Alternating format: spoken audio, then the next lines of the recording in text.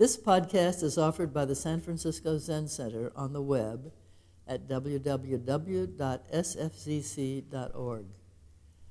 Our public programs are made possible by donations from people like you.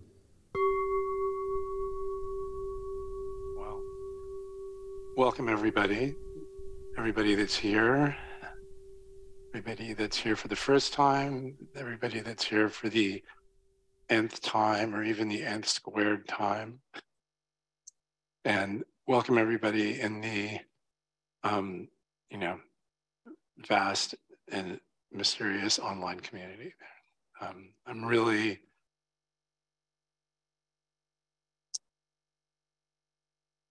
indescribably grateful to be here giving this talk, so thank you.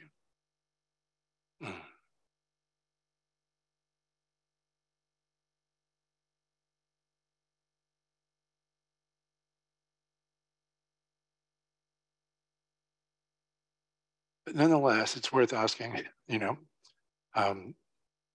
why are we here? And I don't mean that in the, in the large sense of the word, why are we here? I mean that in the specific sort of medium range sense of the phrase, why are we here?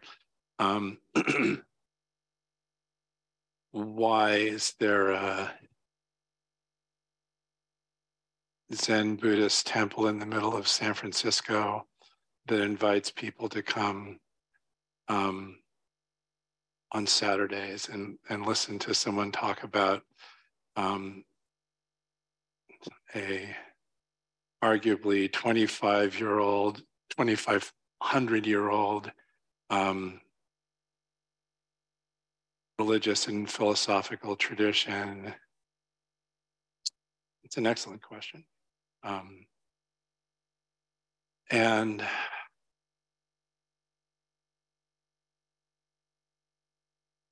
so to start with, there's, the problem, right? Which is that 2,500 years ago, as today, and as for the entire intervening period, things are and have been a mess, and people and other beings have been suffering for it. Sometimes subtly and sometimes horrifically and extravagantly. And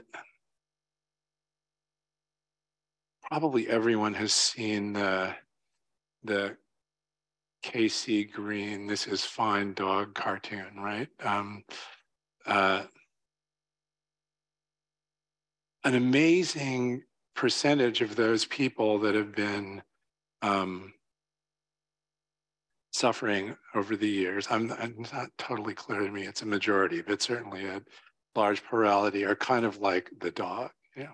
They're sitting in a burning house and with a cup of coffee. My understanding is that the original cartoon was just 2 frames, right? There was, and a lot of frames have been added on over the course of the intervening 10 years, but the 2 frames are dog sitting in a burning house with a cup of coffee.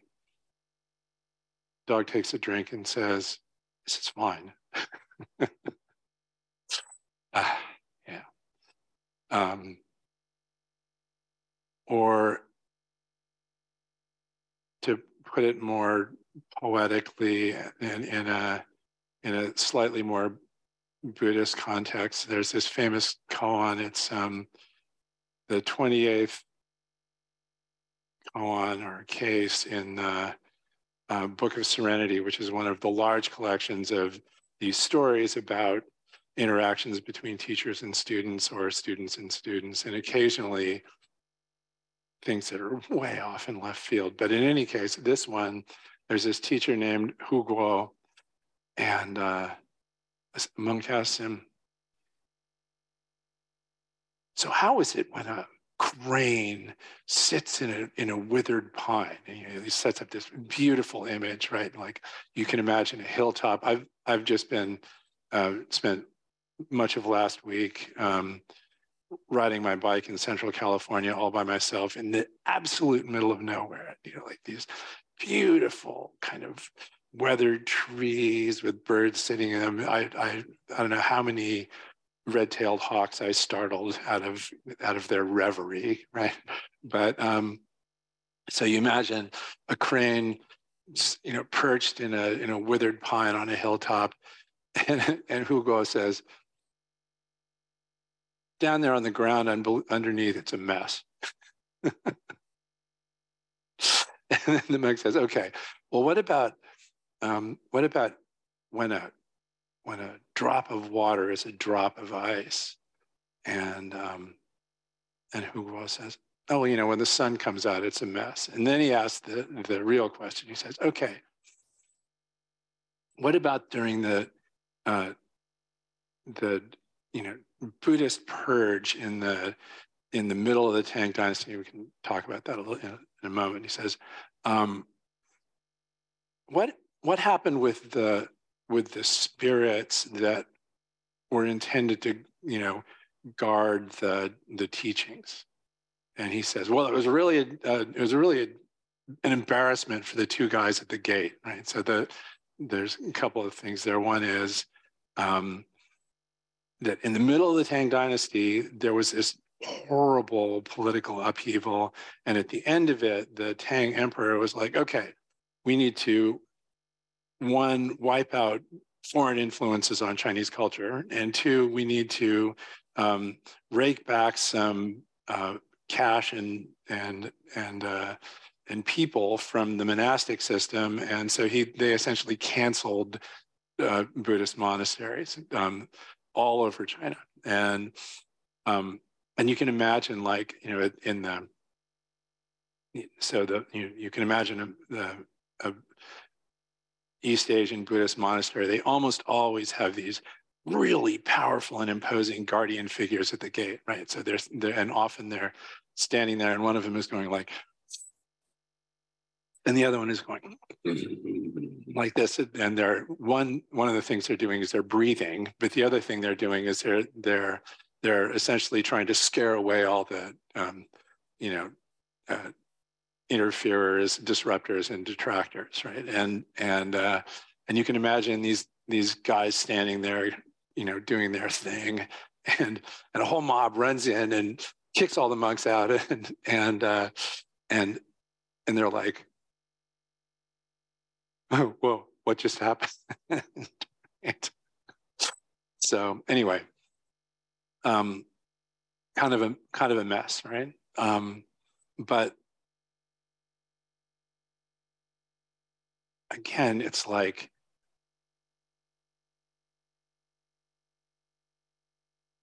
things are kind of a disaster, and people trick themselves into believing not necessarily all that things are okay. I mean, the funny thing is that people have a wide variety of responses to human life and the world and so on.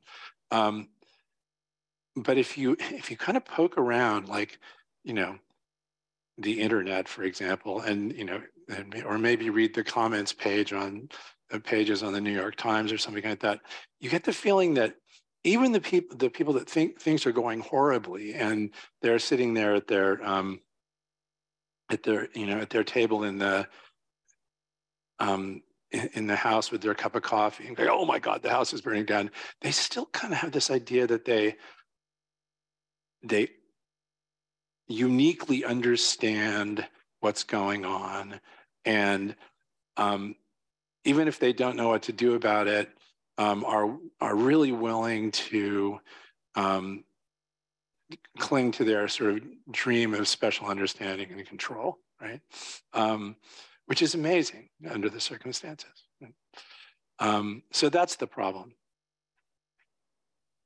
We make a mess of things, we suffer, and we're deluded about our understanding and control of the mess.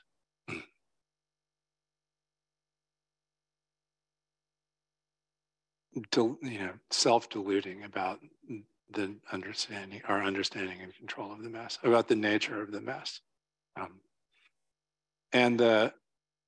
So the Buddhist proposition again, roughly 2,500 years ago, around that was something like this.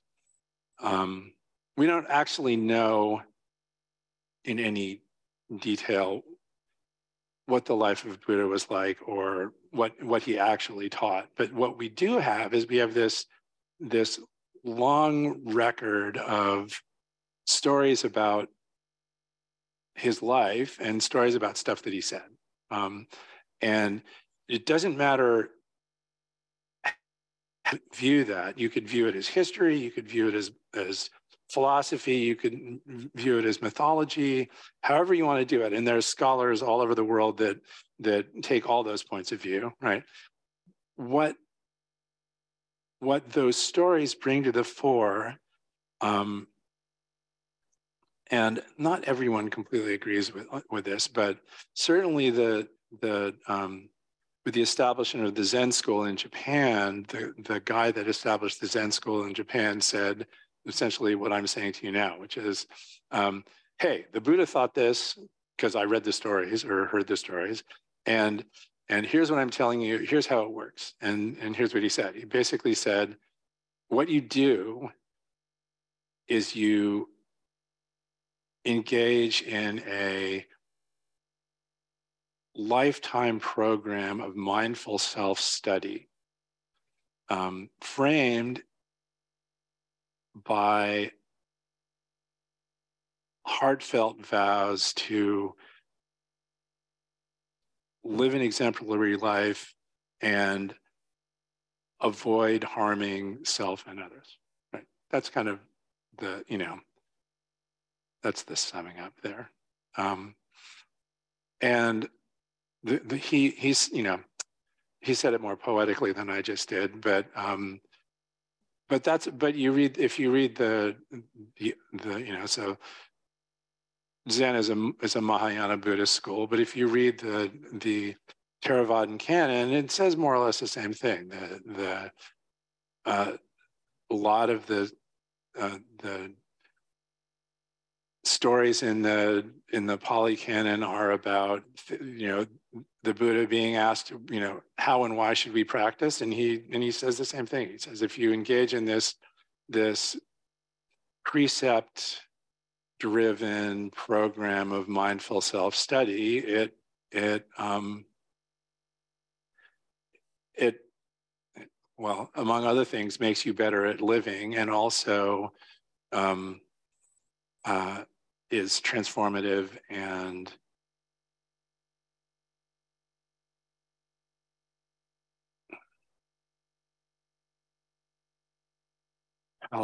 palliative by turns.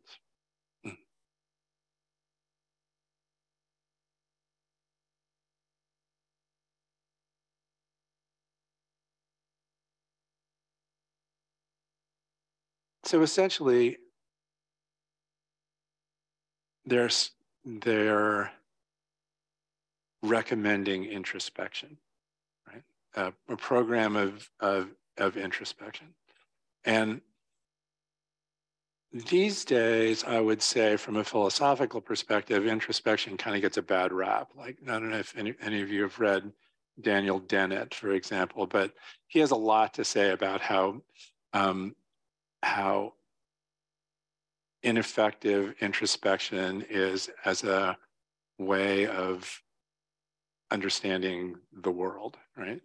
And he has some pretty specific reasons for this. And the interesting thing is that over the course of millennia, the Buddhists have also discovered these things, the ways in which introspection can be problematic. I mean, the obvious ways in which introspection is a complicated tool to use, kind of go like this.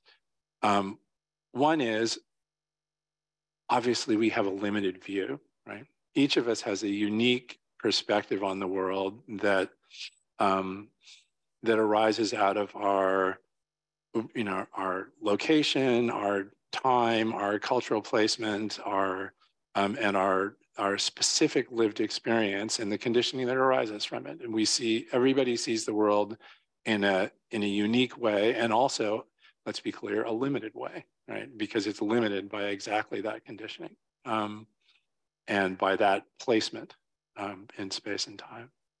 And we've probably talked about this ad nauseum in this context, but there's this wonderful talk by Richard Feynman about this exact phenomenon, where he basically, I won't go into the whole talk. It's great because he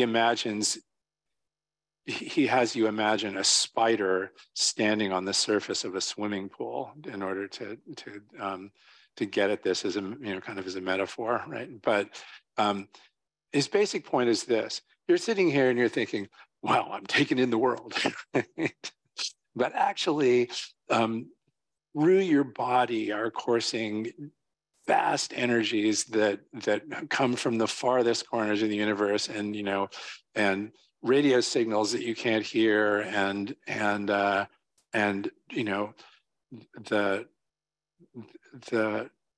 gravitational waves that result from the death of quasars. And I mean, it's just, we have a really limited scope in terms of what we can see, and our ability to he talks about the spider floating on the surface of the swimming pool and figuring out from the shape of the waves whether it's just a little breeze blowing across the surface of the swimming pool or whether Jimmy has just done a cannonball, right? And we're pretty proud of our ability to take in the waves that we can actually take in and make up a model for the world, but it's nothing compared to the actual complexity and ungraspable marvel of the universe, even the universe in this little tiny space right here, right? And so we have a very limited view, and it leads to limited ideas about how things are, about reality, right? And the fundamental nature of reality. Even Feynman, the physicist, and at the end of this talk says something like, he calls it the ungraspable nature of nature. Wonderful, right? So that's thing one. Thing two is that we have a tendency to be self-deluding, and we'll get into a little bit of how this actually works later, but we're constantly tricking ourselves about what we see and what we hear and so on and so forth. And we take in a fair amount of information, and we throw away the vast majority of it immediately without even perceiving it, right? And then hammer what we got into a frame that we've preconceived and said, and we say, okay, this is what's happening now, right? But if there's a whole bunch of famous experiments that expose exactly the limits of this sort of thing. Like the one I was reading about today, there's a debate between Dennett and this other philosopher that mentions this experiment where essentially you take a playing card, you hold it out here, and you keep your field of view. We think of our visual field as being full of fairly accurate representations of objects in our visual field, except maybe at the edges. We're willing to allow there's a little bit of fuzziness at the edges, right? Because if you take a playing card, you hold it out here, and you slowly swivel it into view, it's only right about here where you start being able to actually read the thing, right? The notion that our visual field is an accurate representation of what's out there, and we see it all clearly, it's an illusion that we cook up in order to satisfy ourselves that we can get around in the world without bumping into things. That's what it's for, and that other things are not going to come and bump into us like cars and so on.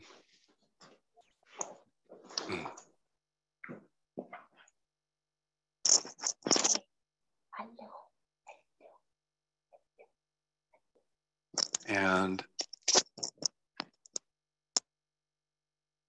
that intentional, well, necessary and to a certain extent automatic, but also intentional limiting of our knowledge of and our interpretation of the world that we see, you can see how that leads to all sorts of delusions about the world, right? And about the other beings in it, and so on and so forth. And then worse than that, we're kind of prone to, in addition to the sort of standard forms of self-delusion, we're also prone to delusions that arise out of ambition, like it's okay for me to have this thing even though I'm taking it from this other person because, you know, I don't know, because I invented this concept that makes it okay, right? It's okay for me to break the precepts in this way because I deserve it, right?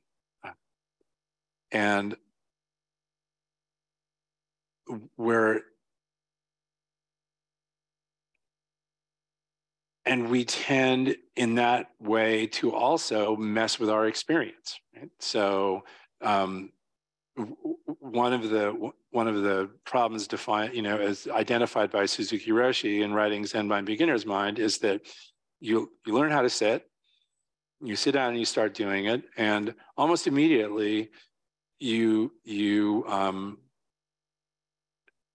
find yourself thinking, you know, this is not the way it should be. It should be this other way, and I will make it be that way.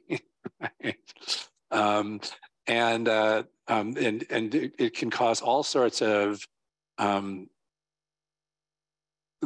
I mean, the standard critique that's leveled at Zen practitioners is that they're engaged in navel gazing, right? It promotes a kind of navel gazing, right? a kind of denial of the actual nature of experience, and a pursuit of, or even illusory attainment of, another kind of experience that that we idealize, right?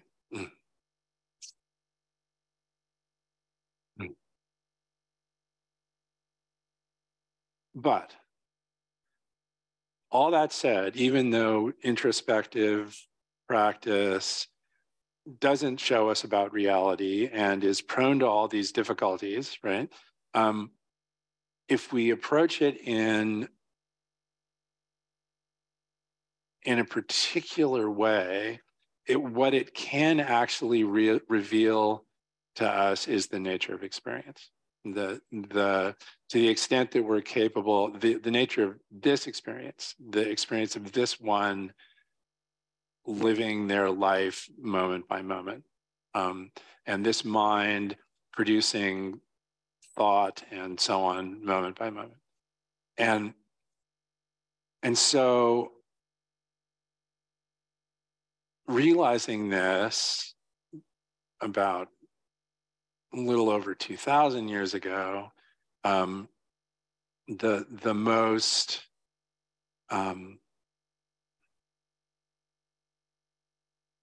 the best attested Buddhist school of the day, the Sarvastivadins, cooked up a scheme called the 5 skandhas, right? Which, I don't know how many people were here today and who helped chant the Heart Sutra, but it kind of listed them in the context of the Heart Sutra. And the skandhas translates usually as aggregates in English translations of the literature. There's a really sort of talented Buddhist scholar by the name of Red Pine, who makes the point that it's actually not precise to say aggregates. He says it's more of a reference to, you can imagine a mangrove forest with all these aerial roots all kind of sort of coming down and clustering, and we're to the point where after a while you can't see the forest for the roots, right? And that's kind of what skandhas are referring to, according to Red Pine. And I don't know if that's true or not, but it's a lovely poetic image, right? So they're kind of like the scheme is intended as kind of a rubric for understanding human subjectivity and human experience, and the roots of that human experience and human subjectivity are they're kind of it's kind of a layered structure, and so I'll just go through it, right? So there's form, the realm of form, which is to say the physical realm that includes our sensory hardware. It includes teacups.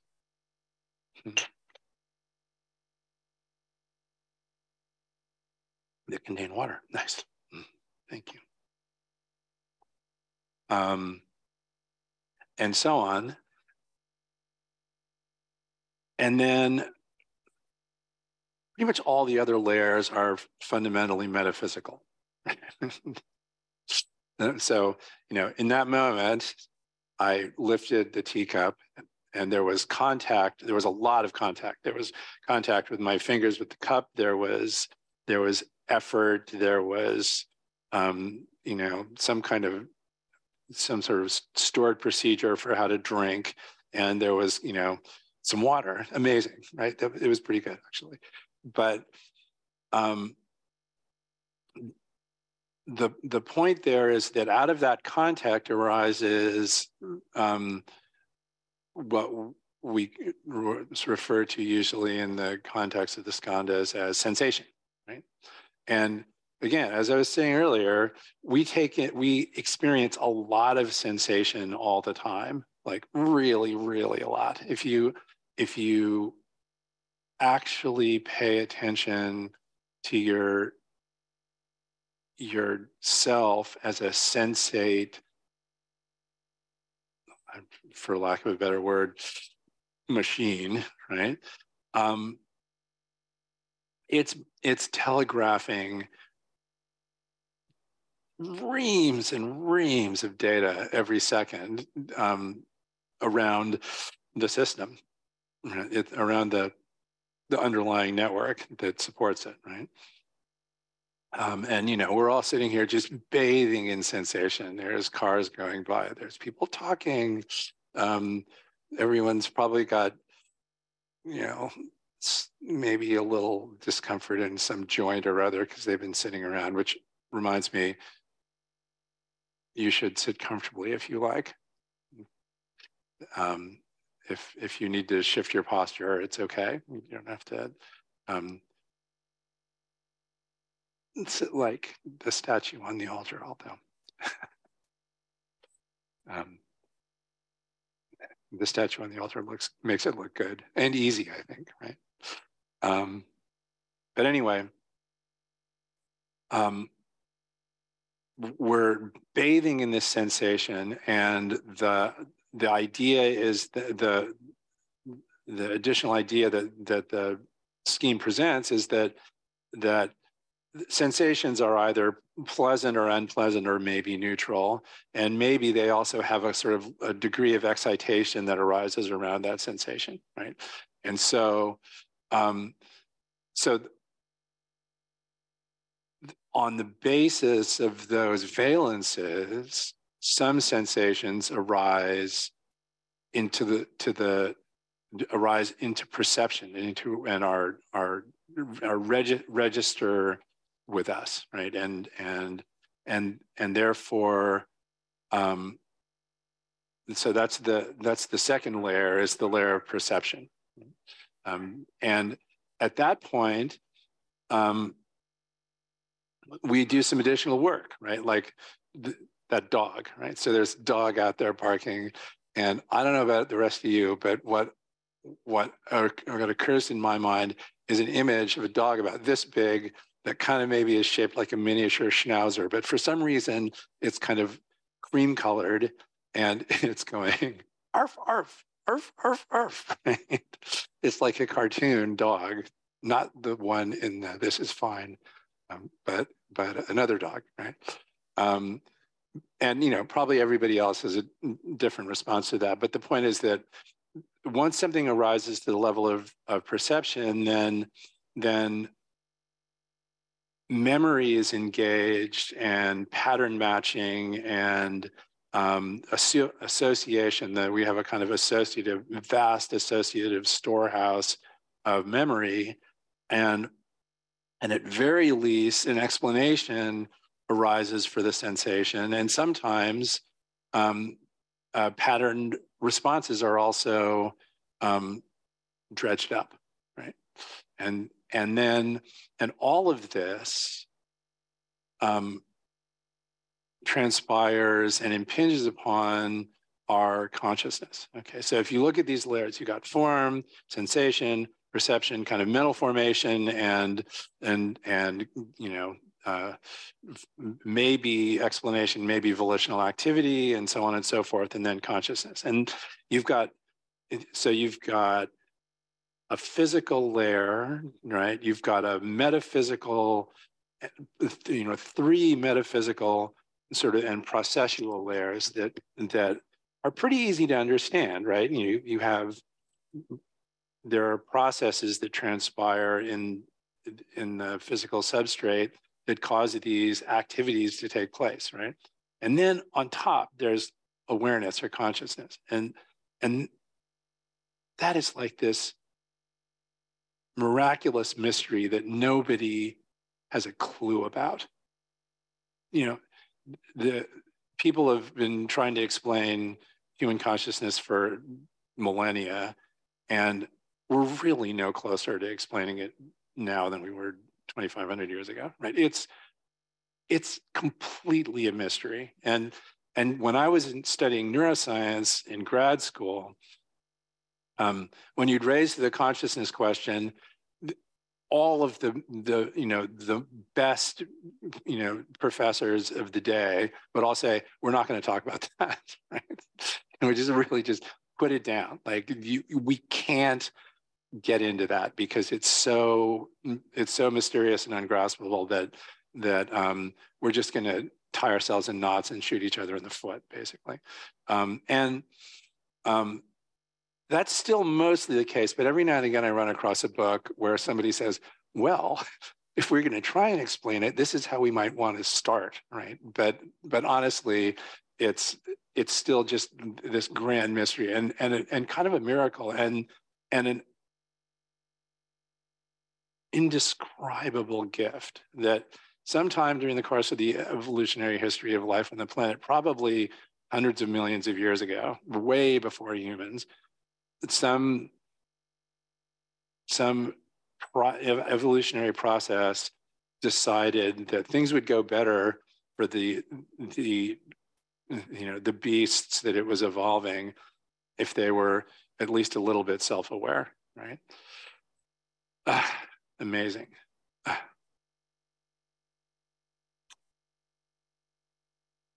And when you study that, and I guess my final point about the skandhas is that as a scheme for talking about and thinking about and sort of understanding experience in general and the experience of practice in particular, it's about as good as anything anyone's ever come up with, right? And if you study it, what you notice is this, right?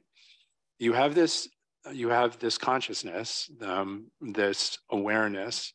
And embedded in that awareness are several modes of attention, more than two, but two really obvious ones, right? And the first one is a kind of a broad, fundamentally kind of unloaded, receptive attention, right? That naturally and seamlessly trades place with a kind of focused attention when a perception arises and draws your attention, right? So, truck slowing down, car with pounding music, a sensation in my right knee, and also the scheme of the skandhas, in addition to identifying the five realms of the senses, also includes at the same level and almost with using the same language, mental activity, the generation of thoughts, the generation of images, and so on, right? So in principle, we have this broad container of awareness and receptive attention that gives focused attention to a particular sensation or thought and then lets it go and then does it again. And you can watch yourself do this in sitting zazen all the live long day. It's actually kind of great. And for the most part, it kind of works like a champ, but what happens is the following, right? Eventually, a thought arises that has enough sort of emotional juice associated with it, or is intriguing or compelling. And by eventually, I mean like usually within 10 or 15 seconds, right? That it draws your attention and your mind slips into the third mode, which is a special case of focused attention, which is our mode of sort of self-narration, self-construction, ruminative thinking, and so on. And as far as I can tell, and this is mostly just anecdotal stuff and things that I've observed from raising a bunch of children, is that when kids are somewhere between 1 and 2, they have a realization. My now adult daughter told me about this revelation once when she was, again, about 1.5 or something like that. She goes, I discovered today that I can talk to myself without talking out loud. She'd already learned how to talk, and now she all of a sudden could talk to herself in secret, right? And she could start building this narrative of the self and these ideas about the self and so on and so forth. And, she's been building them ever since. And she's now, 33 or something like that. And she's a college professor. but I think we all do that. That mode, the mode of self-construction, self-narration, thinking about what we're going to say, thinking about what we said, thinking about what we're going to do, thinking about what we're not going to do, et cetera. All of that stuff rises up and becomes really the center of our attention. And I think in the neuroscience world, they even call that the default mode. that when you sort of slip back, when you're engaged in, say, a task, maybe your intention can be entirely drawn by that task. But if you let go, you perhaps have a brief moment when you're in this sort of state of broad receptive attention, and then something comes up and you're like, okay. And the interesting thing is that there's pretty broad agreement, if you read books about practice, that transition from receptive attention to self-construction is practically impossible to watch, right? It's like there's this weird thing that happens where all of a sudden that other mode says, oh no, you should be paying attention to this. And it gets out some sort of eraser and erases the context, and all of a sudden you're thinking, right? And that makes it difficult to work with. But again, what you discover is that over time with practice, you discover that everybody has this sort of cycle of attention where you're present, and then you're tangled up in ruminative thinking, and then that not long after, and again, tens of seconds, maybe minutes, something occurs where you're impelled to broaden your attention and be present again, right?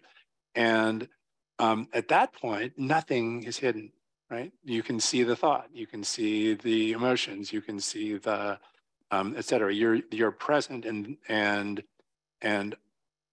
the contents of your experience as a human is on display.